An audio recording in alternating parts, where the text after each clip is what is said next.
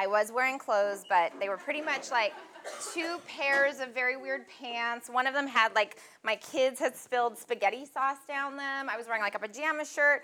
I had short brown hair that was greasy, like I had forgotten to wash it, and I had forgotten to put any makeup on. So I'm at least dressed, so I think, okay, whew. We're starting off better than in my dream last night. Can you hear me okay now? Okay, so first of all, too, this has nothing to do with Romans 2, but I didn't get your name, but if you have one of those awesome cookies, what was your name? Rachel. Can we, round of applause for Rachel, okay? She walked through with this platter of cookies that were shaped in the hexagon with the nurture symbols on them. And I don't know, Katie keeps talking about veriness to me. That is your veriness, because there is no way in a million years, even if someone paid me, I could create something like that. So that was very impressive. Thanks, Rachel. So, all right. Whew. Good morning. I'm Allison, and I am here to talk to you today about circumcision. Let's just put that right out here, okay? You didn't accidentally step back in time to your junior high health class. This is nurture. It's a women's gathering. But today we're talking about male circumcision. I told Mark before I started, I don't have slides this week. I know I'm a big slide person when I share. I like to have images and diagrams. But I did not do that this week. So no slides, no images, just me talking. So I have to say, as a woman in 2018, and first of all, too, just as a quick little disclaimer, we are going to talk about circumcision a lot today, but we are talking about male circumcision, not the horrific act of female circumcision. Put that out of your mind. That is not what the Bible is talking about. That is not what we're talking about. So just to clear that up.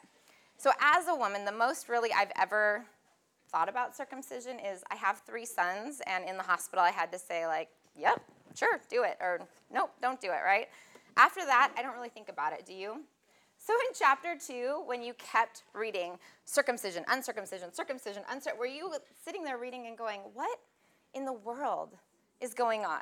Was it a little bit confusing this week? Going, what is Paul talking about? And how is this even relevant for me? He's saying this over and over and over. What does this have to do with me? So if you were wondering any of that this week when you were doing your Bible study, don't worry, we're going to try to make a little bit more sense of it this morning. So first of all, we're going to keep in mind who Paul is and who he's talking to. So Paul, in Philippians 3, which wasn't in your reading, but just something that I'm sharing with you, Philippians 3, Paul says, I was circumcised on the 8th day of the people of Israel, of the tribe of Benjamin, a Hebrew of Hebrews, as to the law, a Pharisee, as to zeal, a persecutor of the church, as to righteousness under the law, blameless. That was Paul. That was his life. That was his resume. Those were his credentials before he met Jesus. In week 1 of our group, we talked about Acts 9 a little bit. It was referenced in your booklet. That's the story of Paul, who was Saul at the time. He was a known persecutor of the church. He's walking on the road to Damascus, and he meets Jesus, and it transforms his life completely. Now, at the time that he is writing the letter to the church in Rome, he is a sold-out follower of Christ. He's traveling the region. He's planting churches. He's preaching the gospel. He's encouraging fellow believers. He hasn't actually been to the church in Rome that he's writing to, but he is sending them this letter. Now, the church in Rome, what we know about it is that we know that it brought together people who might not otherwise have been together. Mainly, it brought together Gentiles, who were the non-Jews, that had been converted to follow Christ, and it brought together some Jews who had believed that Jesus was the Messiah. So it's a diverse group of people. And to understand chapter 2 this morning, what I want us to do is imagine that we in this room are that church in Rome. Imagine that we are receiving this letter from Paul.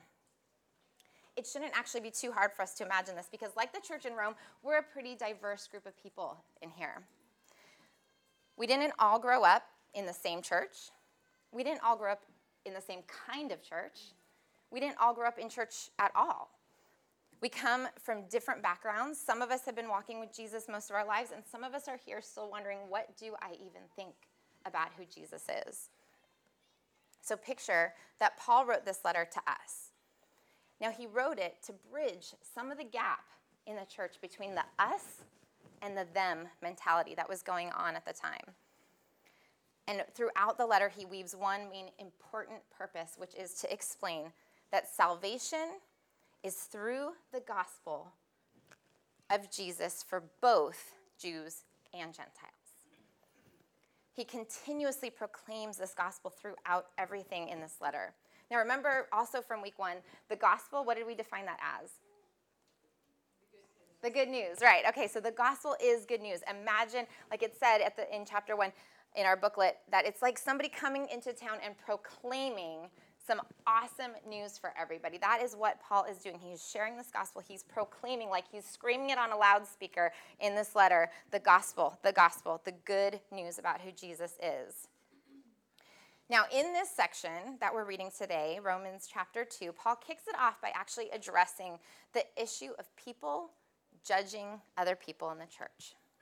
He says at the very beginning, "Therefore, you have no excuse, O man, every one of you who judges, for in passing judgment on one another, you condemn yourself, because you, the judge, practice the very same things." The Jewish believers in the church in Rome were judging others in the church, but not using what they knew about the law to judge their own conditions.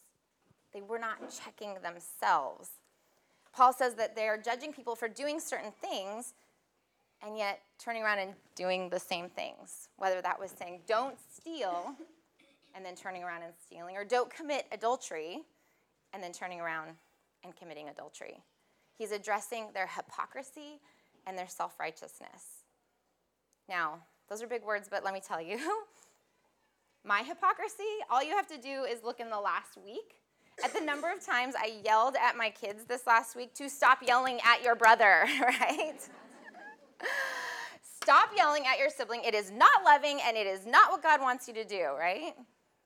Hypocrisy. What am I being? Not loving and not treating them the way God would want me to treat them. So hypocrisy is probably something that we can all relate to at least a little bit. So again, the Jewish believers in this church were judging others in the church and not using their knowledge of the law to check themselves. In this section, Paul also refers to the law a lot. Now, the Jewish people in the church would have been familiar with what that meant. The law is the 10 Commandments that were given to Moses by God as part of his covenant with the people of Israel. I'm going to read something verbatim from a commentary that I read that kind of helped with this. It says, "The law was given specifically to Israel, but it rests on eternal moral principles that are consistent with God's character. Thus, it's a summary of fundamental and universal moral standards. It expresses the essence of what God requires of people. That's why when God judges, he can be impartial. Gentiles will not be judged by the law, Romans 2:12, since it was not given to them, but they will still be judged by the same righteous standard that underlies the law." And that judgment is God's judgment, not our judging one another, right?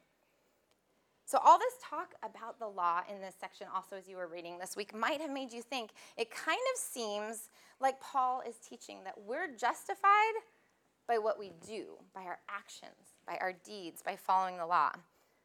But we know from elsewhere in Scripture, and specifically the next chapter, Romans 3:28, he says, we are justified by faith, apart from the works of the law. So what point could Paul be making here when he says this to them? So here's where we're going to get into what the deal with circumcision is. So Paul addresses the Jews who claim to rely on the law. They know the law. They grew up with the law. They are familiar with the law. And they are circumcised, but they're breaking the law. Versus the Gentile who's uncircumcised, but keeping the law. So a quick history lesson, because God's covenant of circumcision began all the way back in Genesis with Abraham in Genesis 17. So who's Abraham? We're bringing in like another person here. So a few years ago, I have a kind of a quick funny story about Abraham. A few years ago, my two oldest kids were just at the right age to start going to VBS, where we lived before this. And so they go to VBS, they came home, they were little, and they start singing all their VBS songs, and they're so happy, and they're so cute, and they get done, and they look at us, to my husband and I, and they say, "What VBS songs did you guys sing when you were our age?" And we both looked at each other, and we both grew up in pretty traditional churches of the 80s, so we look at each other, and we go, Father Abraham? And we start singing. Now, I'm not a singer, but it goes, "Father Abraham had many sons had Father Abraham. I'm one of them, and so are you. So let's just praise the Lord." Right arm. You start moving your right arm, okay? Then it goes to your left arm. You keep singing the same thing over. Right foot, left foot, right? Carly's going to start using this at the bridge, right? Let's think about it. This song makes no sense, right? Like, what? Does it tell us who Abraham is? It doesn't make any sense. I think it was just a way to get us to, like, burn energy during Sunday school. But we sing this song for my kids because it was the one we could remember. And my son looks at me very skeptically and goes, "Our VBS songs are way better than your Abraham Lincoln song." So even he was really confused. So we're not talking about Abraham Lincoln, okay? We're talking about Abraham, our forefather from the Bible. So going back to Genesis 17, if you want, again, I didn't make slides, but if you want to flip there, if you have your Bible, you can. Genesis 17, Abraham at the time is 99 years old. He's known as Abram, and his wife is Sarai, and they have no children together. God appears to Abram, changes his name to Abraham, changes his wife's name to Sarah, and promises that he is going to be the father of many nations. So stop and think about this for a second. You are 99 years old. Your wife is barren, and God tells you you're going to be the father of many nations. He tells him that kings will be descended from him, that he will establish a covenant or a promise with his offspring. He's going to give them land, and he's going to be their God. So this is what God is promising to Abraham. Now, Genesis 17, 9 through 14, I'm going to read this directly out of Scripture also. It's a little confusing, but stick with me. "And God said to Abraham, 'As for you, you shall keep my covenant, you and your offspring after you throughout their generations. This is my covenant which you shall keep between me and you and your offspring after you. Every male among you shall be circumcised. You shall be circumcised in the flesh of your foreskins, and it shall be a sign of the covenant between me and you. He who is 8 days old among you shall be circumcised. Every male throughout your generations, whether born in your house or bought with your money from any foreigner who's not of your offspring, both he who is born in your house and he who is not of your offspring shall surely be circumcised. So shall my covenant be in your flesh as an everlasting covenant. Any uncircumcised male who's not circumcised in the flesh of his foreskin shall be cut off from his people. He has broken my covenant.'" So you see, circumcision, when God made that covenant with Abraham, it was intended to be an outward physical sign for the Jewish people that they were God's covenant people, that they were the descendants of Abraham through Isaac. It was meant to show their covenant with God. It was an outward sign of their inward heart that they were the followers, the people, the chosen ones of God. So a good Jewish male would have been circumcised on the 8th day, just as Paul said he was. Now, go back to the church in Rome. The Jews in the church in Rome are telling the non-Jewish followers of Christ that they need to follow this same rule and have this same outward sign. But Paul, in Romans chapter 2, shuts this down. And he says, to them in Romans 2:29, a Jew is one inwardly, and circumcision is a matter of the heart by the Spirit, not by the letter. So you see, Paul is saying a circumcised Jew can't just be a follower of God on the outside, right? You can't just perform this outward symbol and then be done with it. The outward sign means nothing without their inward reality of their faith, that they were, in fact, a follower of God. The external obedience doesn't mean anything if it's not spurred on from an inward heart attitude. So Paul is making the case here to this church in Rome that an uncircumcised Gentile who has faith doesn't have to be physically circumcised in order to be accepted by God, right? So let's stop here for a second and try to imagine this scenario. Remember that this church had brought together these different groups of people that would have never been together otherwise. I mean, stop and think about that. That is a beautiful thing. And here they are kind of bickering over a rule, right? We don't know exactly what it looked like or felt like to be in that church in Rome, but again, pretend that this is us, that we are this church in Rome, and let's try to imagine, because we know that it was a big enough problem that word of this going on was making its way to Paul, who hasn't even been to the church himself, but he's heard enough about this going on that he's addressing it right away in Romans chapter 2 of his letter. Now, let's think of us today. Maybe male circumcision isn't the issue that we struggle with today in the church. I haven't really heard many arguments about that recently. Maybe you have, I don't know. But stop and think for a moment. What are some of the rules that we maybe impose on one another and silently judge each other for within the church body? Do you ever say in your head, right? She can't really be a follower of Christ until she does this. Or maybe it's about yourself. Maybe sometimes you feel like, I can't really be a follower of Christ until I do this. I have a little story kind of to illustrate this from my life. So as I mentioned with the Abraham song, I did grow up in a pretty traditional church, but I grew up in one where I was baptized as a baby. Now, I grew up, I went away to college, and the church that I went to there was very big on baptism is your choice when you're older.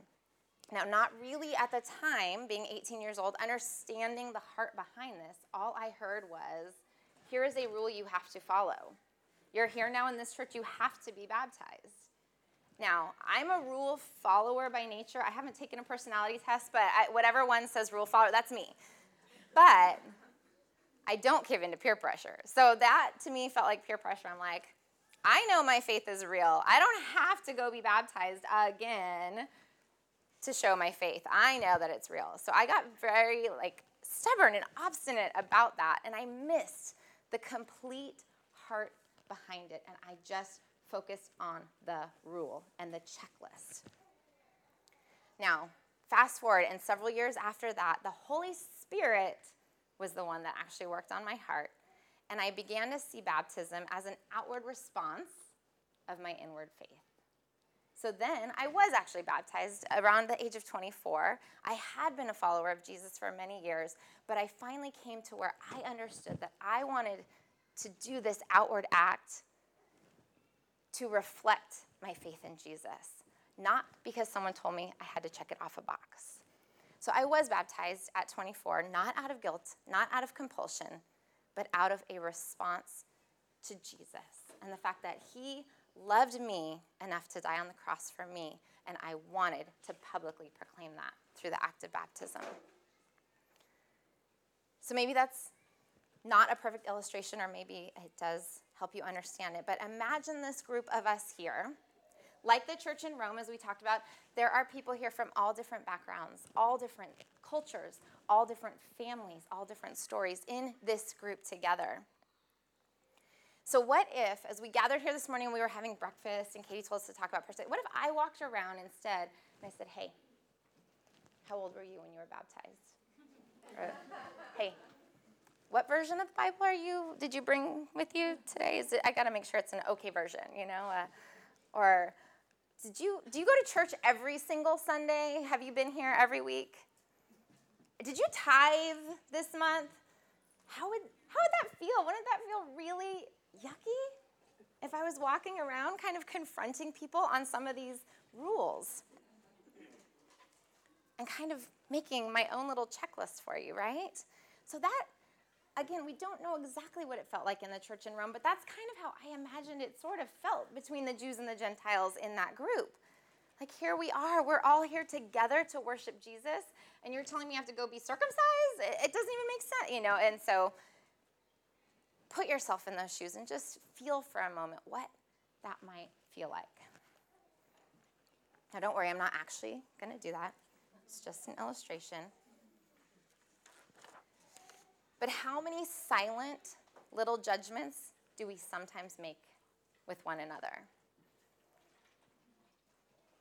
Not just here, but kind of at any gathering of believers. Do you ever sit there and think, well, I'm glad she's coming to church now, but now she also needs to come to weekly Bible study. I'm glad she's here, but she needs to learn how to pray out loud now. Okay, she's been coming every Sunday. These aren't meant to call anyone out. These were just the examples I thought of. She's been coming regularly. She's got to serve now in this area. She's got to be baptized. She's got to take communion. I mean, have we all at some point or another at one point sat in communion and kind of silently judged the people that didn't stand up? Right? I mean, it's yucky. It feels yucky to sit and judge one another over these checklist items. Now, none of those things, I want to be clear about this, are bad things. Those are good things. It was right for me to decide to be baptized as a response to my faith. It would have been okay for the Gentiles in the church in Rome to decide to be circumcised. Paul wasn't saying that was wrong to be circumcised. He's saying it is wrong to make that the requirement for faith. It is wrong to make that checklist and judge each other on it when you yourself are breaking laws and rules and things on the checklist. He is teaching, he's leveling the playing field between the Jews and the non-Jews in this church, and he's leveling the playing field for us. The point that he is making about circumcision is the same point we can make here. These good things result from our faith. They are not the requirement for our faith. So he's teaching us here that our salvation is not the result of following rules or performing certain acts, but it is about our heart, and it's by the Spirit. Remember, this is the same Paul who wrote in Philippians 3 about all of his credentials, his list, his resume, all the things that he had been doing right for God. And yet, who was Paul at that time? Someone whose heart was actually so far from God that he was seeking to destroy the followers of Christ. So he was getting the checklist right? But he was persecuting actual followers of Christ. It didn't line up. His heart and his rule following did not match. He was the prime example to us of someone who can follow the rules, but whose heart can be far from God. He went on in Philippians 3 right after that list and that description to say, whatever gain I had, I count as loss for the sake of Christ.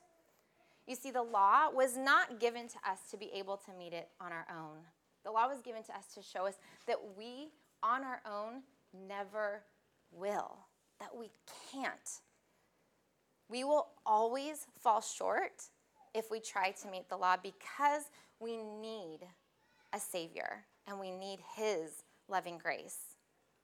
Now that Jesus has come, salvation is a free gift for all of us. We don't have to earn it. Yet sometimes, if we're honest, and this is what struck me personally when I was reading this, I think sometimes it's easier to focus on the rules and the checklist sometimes. Do you think that maybe somewhere along the way between Abraham, when God gave the covenant of circumcision and said, this is an outward sign that you are my chosen people, somewhere between that and Paul now addressing the church in Rome, that some male Jews were going through the act of circumcision just to go through the motions, and it wasn't actually meaning anything for them about their faith anymore? Well, my realization was that I think sometimes, if I'm really honest with myself, there are times in my life where I kind of wish it was about the checklist. It would be nice every now and then to think, okay, all I have to do is show up on Sunday, show up on Thursday, pray for like 2 minutes before bed, and I'm good. That's my walk with God, right? There's some times where it feels like that would be a little bit easier, but it misses the point completely. It's not about just be circumcised to show you belong to God's family and then you're done. And it never was, not even back at Genesis 17. It was not God's original intention, and it's not the point here. So a few questions to think about and ask ourselves from this section. Am I looking to outward credentials to justify me in my walk with God? Am I building up my spiritual resume by listing off the things that I do for God, but actually my heart is far from him? Now, we all go through seasons where we don't feel close to God. That's okay. But is following the rules replacing my relationship with him? Or maybe, like the Jews in the Roman church, are you requiring other people to check off certain boxes before you'll consider them a true follower of Christ and a fellow heir with him? What internal prejudices might you be struggling with? Do you ever find yourself silently judging other believers? How do Paul's words to the church in Rome speak to this? Or like I mentioned before, do you ever judge yourself and think, I can't actually be a follower of Christ until I do this, this, and this?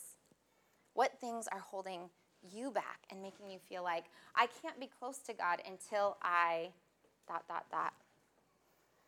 Again, these are good things, but they are things that result from our faith. They are not the checklist for our faith.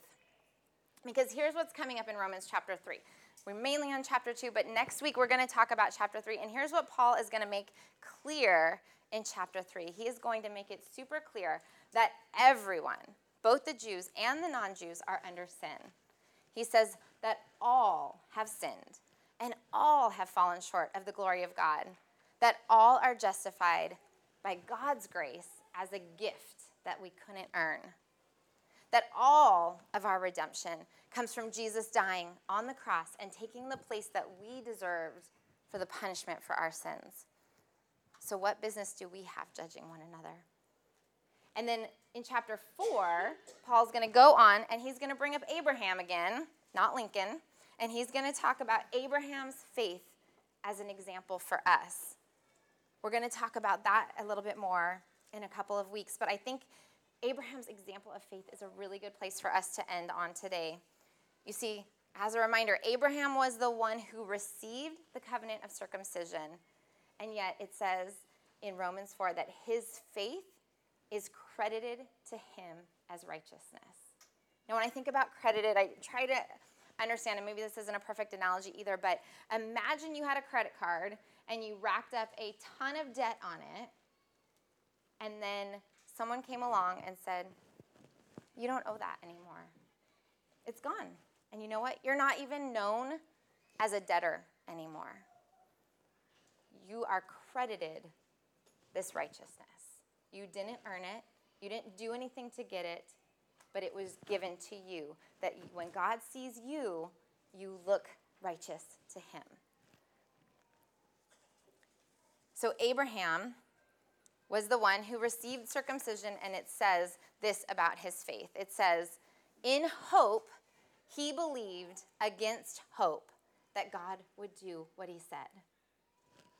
No distrust made him waver concerning the promise of God. He grew strong in his faith as he gave glory to God, and he was fully convinced that God was able to do what he had promised. So you see, Abraham didn't just believe in God, but he believed God. And that's a big difference right there, right? It's one thing for us to believe in God. It is another thing to believe God. It was about Abraham's heart, and his faith was real. And he is an example for us that Paul brings up, because what he says is that in the same way that Abraham's faith was counted to him as righteousness, our faith will be counted to us as righteousness if we believe that God raised Jesus from the dead and that God delivered Christ up for our sins. By that, we are justified. By that, we are counted as righteous before God because of Jesus. And that is the good news that Paul is preaching. That is the gospel. Let's pray, and then we're going to, Jaleesa's going to lead us in some time of worship together.